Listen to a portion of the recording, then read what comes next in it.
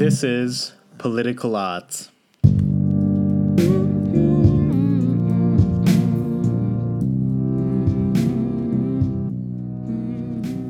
My guest this week is Dr. Hans-Paul Birkner, chairman of the Boston Consulting Group, a leading management consultancy. In Birkner's 3 terms as president and CEO, the firm tripled its number of employees and launched its public sector and social impact practice. BCG now has offices in 90 cities across 50 countries. As a student, Birkner studied economics, business, and Chinese in his native Germany, at Yale, and at Oxford. As we'll hear, his wide-ranging interest in the world was sparked, in part, by his love of books.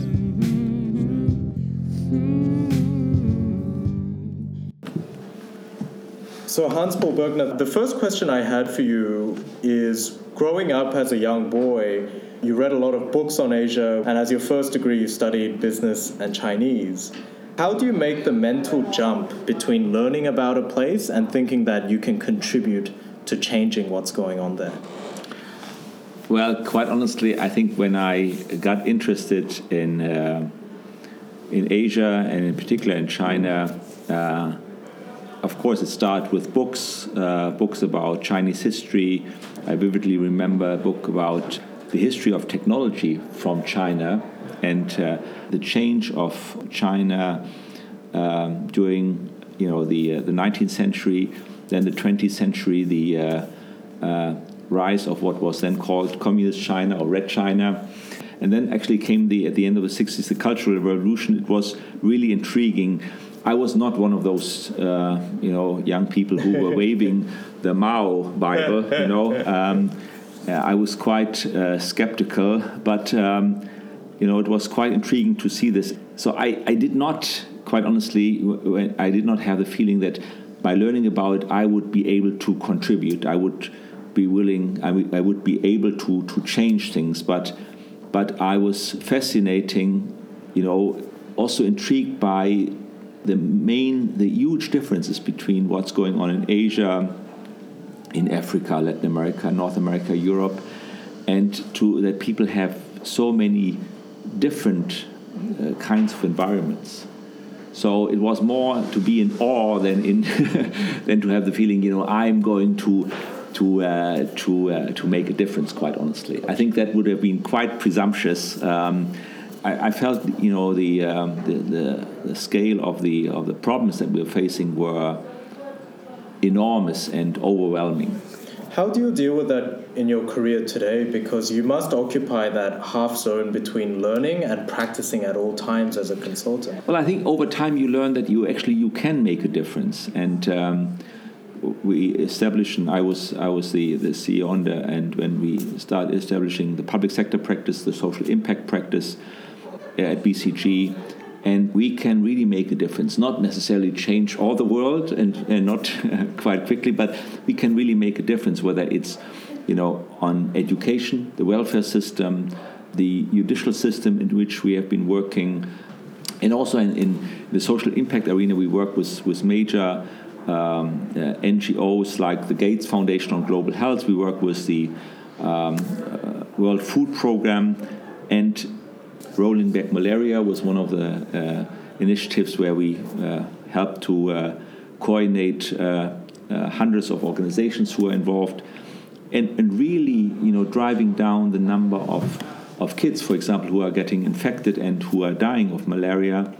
That is really rewarding experience, because you can see the difference or the progress that we've made over the last 30, 40, 50 years around the world. It's just quite stunning. Yeah, I know that people are, often have the feeling that everything is going down the drain. I think nothing could be further from the truth. We are making progress, but not every year in every area and not every country. But step by step, I think we have made great progress. And we, as BCG, we have made a significant, even though a small contribution to that.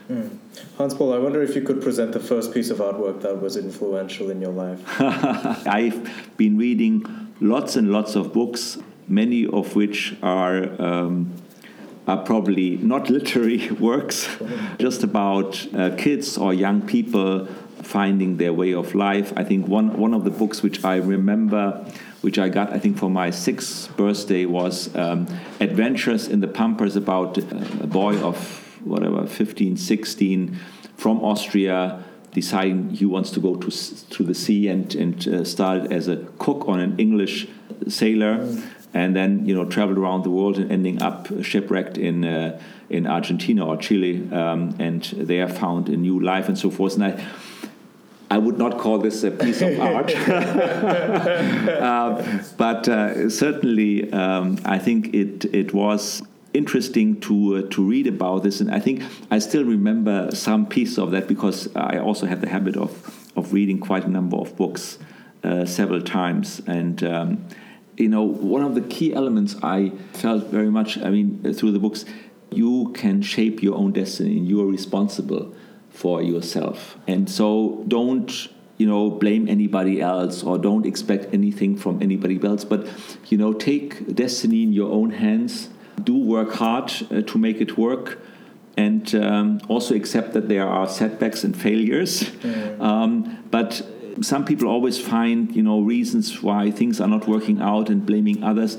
And I always felt it was completely up to me, which of course on the one hand means you are putting a burden on your shoulder, but also it makes you free, because it allows you to say, I can do it myself and I have to do it myself. So I cannot rely on anybody else, and I should not wait for anybody else. Yeah, and I think that's quite important. And if you really want to do something, do it. Don't expect somebody to deliver something to you.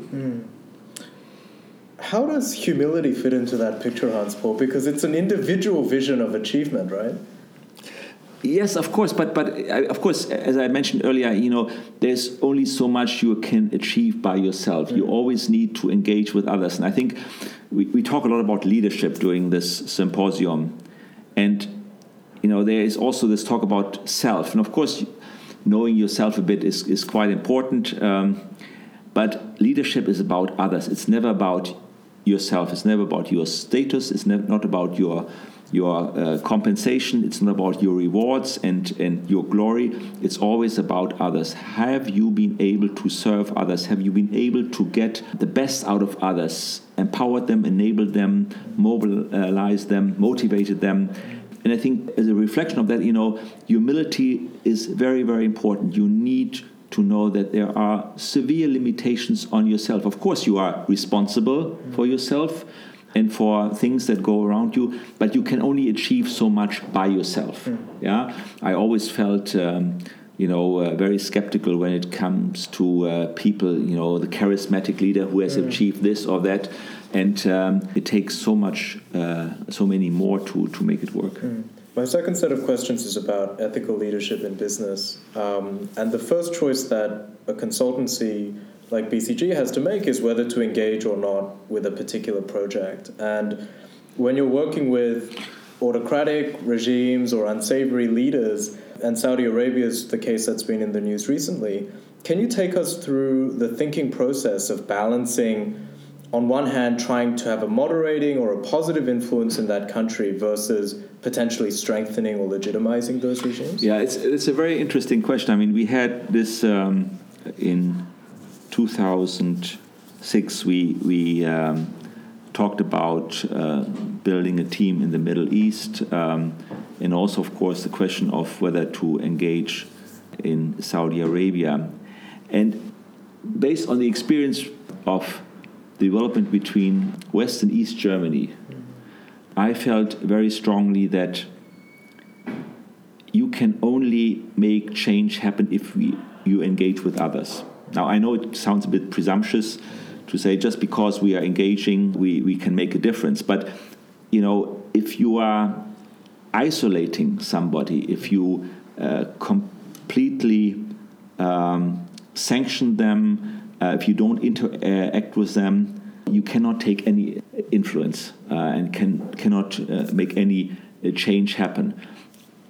Ultimately, by opening up, by engaging, you do not only get to know more about the other side, But if you have the stronger model, and in West Germany, of course, we were absolutely convinced that we had the stronger and better model, you ultimately create an urge by the people on the other side to really change their system. It ultimately happened in 1989. As you know, the Iron Curtain came down. And that's why I feel it's so important not to, isolate places, not to not engage, but to really engage and to and therefore to create more openness and also more openness to change.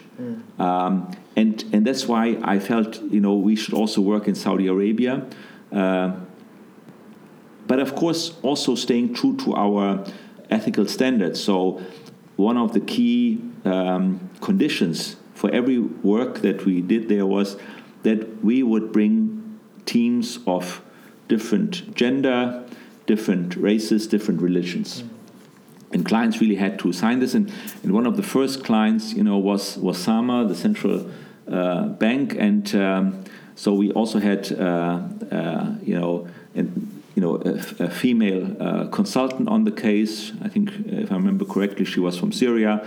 And the leadership of SAMA really bent over backwards to make it work. And of course, we could not go together down with her to the cafeteria, but some of our people went down there, brought the lunch. But she was participating in the meetings. For the client was fine.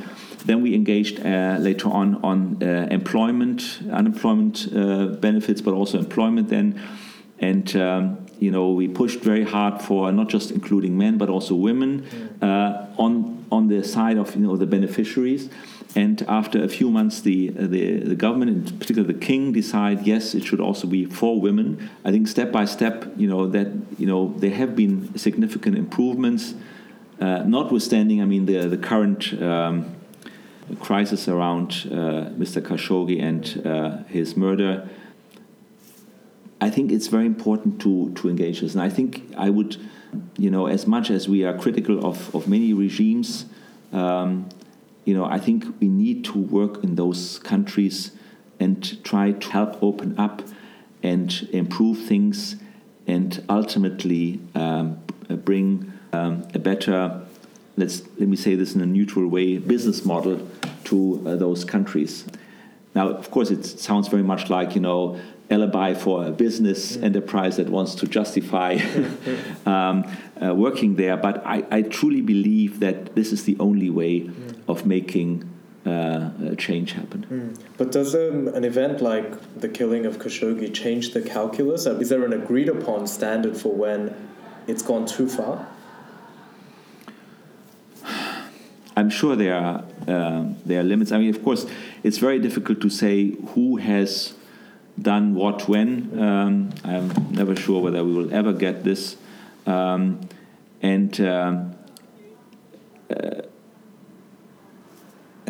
think we will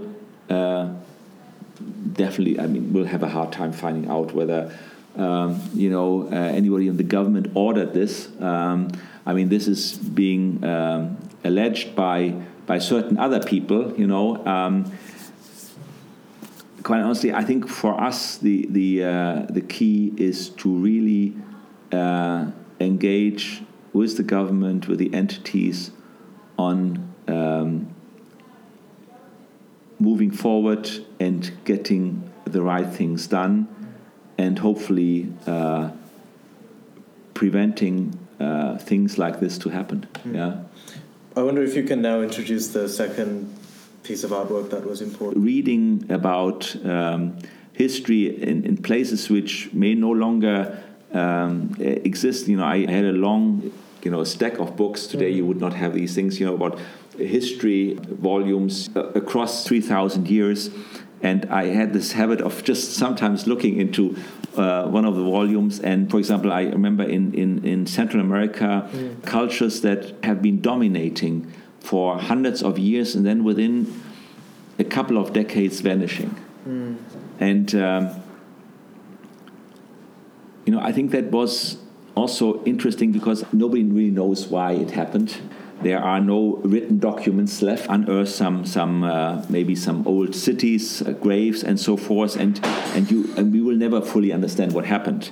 But I think, it gives you a sense of everything has only a specific lifetime. There is nothing is eternal. And I do remember in 1989, in the summer, and Erich Honecker gave a speech on the 40th anniversary of the GDR.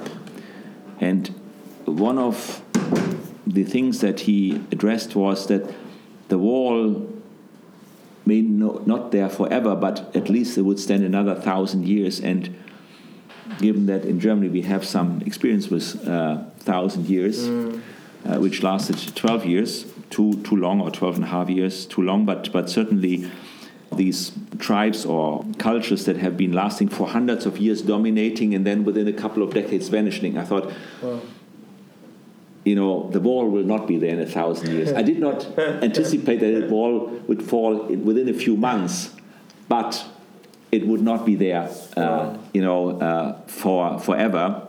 And I think, it's interesting when you read things that it makes you think.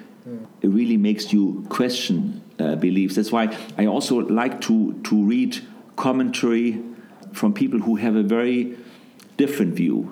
It's interesting, and it's important to confront yourself with these views in order to ask the right questions, and also to say, am I overlooking something? A few weeks ago, I was on a panel. I remember it was in Buenos Aires, and there was a guy who said, profits only come from making use of externalities. So you cannot make actually a company that is profitable is just screwing society. So in a very rough the same sense. Panel with you. Yeah, no, that's fine. And he admitted. I mean, he was some left-wing thing, and proponent. But I think it's of course you can easily dismiss this and so forth. But I think it is important to think about these things. To ask yourself, am I missing something? Have there been specific thinkers on the left or the right who've really confronted you and made you do that? I'm not so sure. I mean, I mentioned Mao Zedong at the beginning, and I still remember one of the things that he said: life is a wave-like process, ups and downs, and ultimately, hopefully, the trend line is a positive one, and I feel that. In this very general sense, yes. I mean, that's how I feel. Life is a wave-like process, and we've seen the developments. I think we have seen the ups and downs, but I think the overall trend line is a very positive one. I'm not, too. I mean, yes, I've read some philosophers, but I would not say that they are. Deeply, they have deeply influenced me, and I'm sure they have influenced me. But to what extent is always difficult to say in the end. Gotcha. To return to something you said on the panel this morning, I think there's a sense in which consultants sort of move with the times, and a lot of the major consultancies like BCG presumably now work on mitigating, say, the effects of climate change. But the same consultants rewind the clock sort of 5 decades, and they were building up the kind of production that has contributed to those problems. So I wonder how you manage long-term thinking in an industry that's so caught up with delivering results in the short term. Well, first of all, at BCG, we had a group of people who were thinking about the environment already in the early 90s. Okay. I still remember we had actually one project with the German government, the unified government, to think about how to address the environmental issues in East Germany. Unfortunately, the project, because of some challenging public servants, who actually didn't want any new ideas, they just wanted to apply what was true in West Germany to East Germany. So in the end, it was not a very big project, and certainly not a successful one. We didn't have any take-up. Clients were not interested. Today it's different. People think about how to but be much more resource efficient, energy efficient. This is something we have to address, and we have, in a way, we have always addressed. I think try to create things with less, with fewer resources, with fewer energy.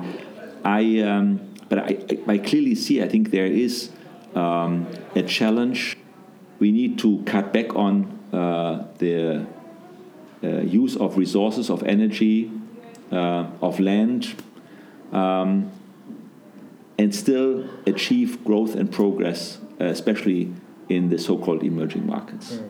And I think there is, I'm sure we'll find the solutions going forward. It will take huge effort, but as the tensions, the rise, hurricanes, the impact of climate change, droughts, I think the more we'll keep on pushing. Mm.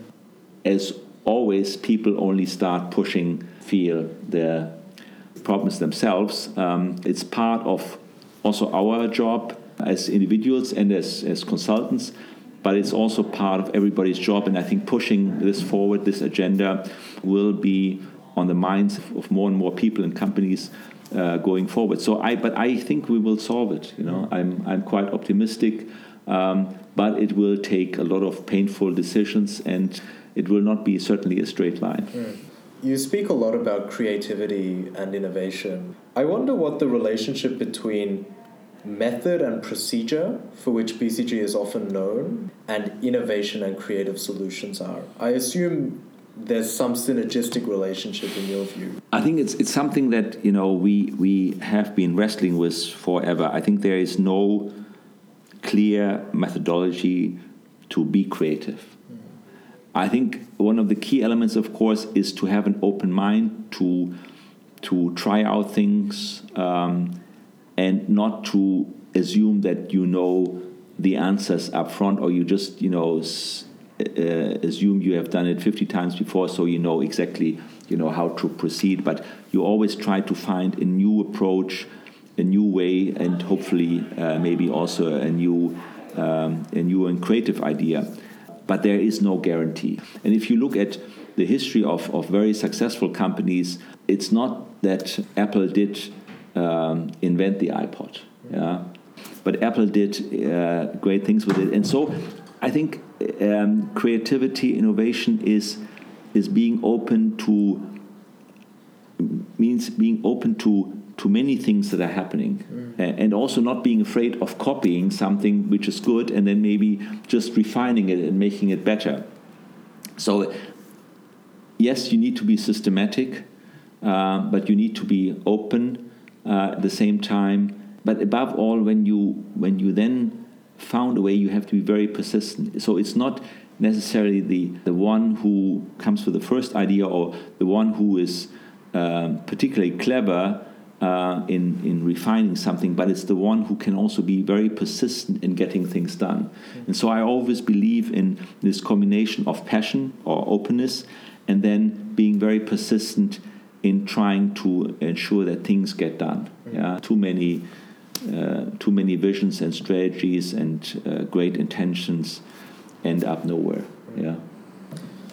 So the final, perhaps, book, you seem like a voracious reader, or artwork that sticks. Yes, I would say there was a book which, and I think the author is an Austrian guy, Seethaler.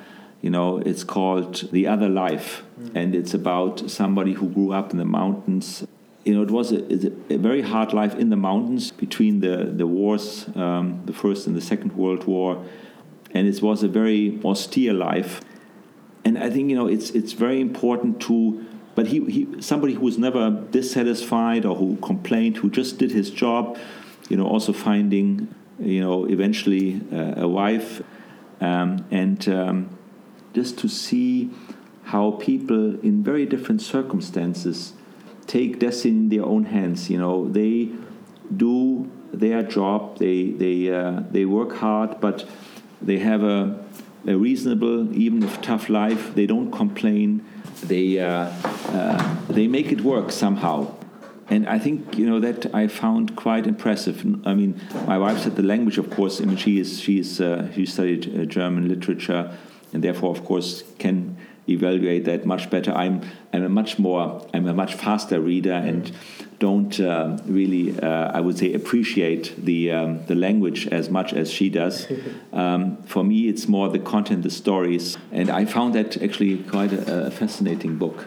So it's not about the big charismatic leaders, it's about the life or the life of others.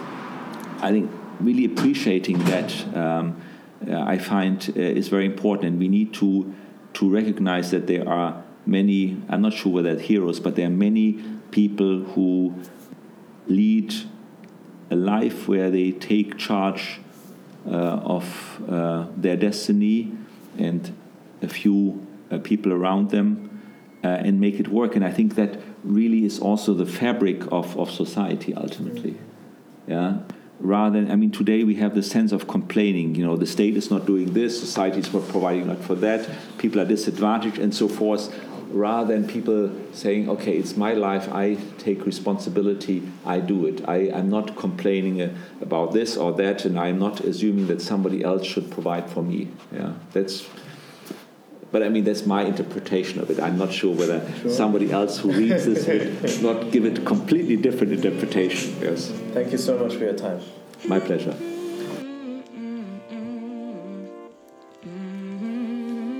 My guest this week was Dr. Hans-Paul Birkner, chairman of the Boston Consulting Group.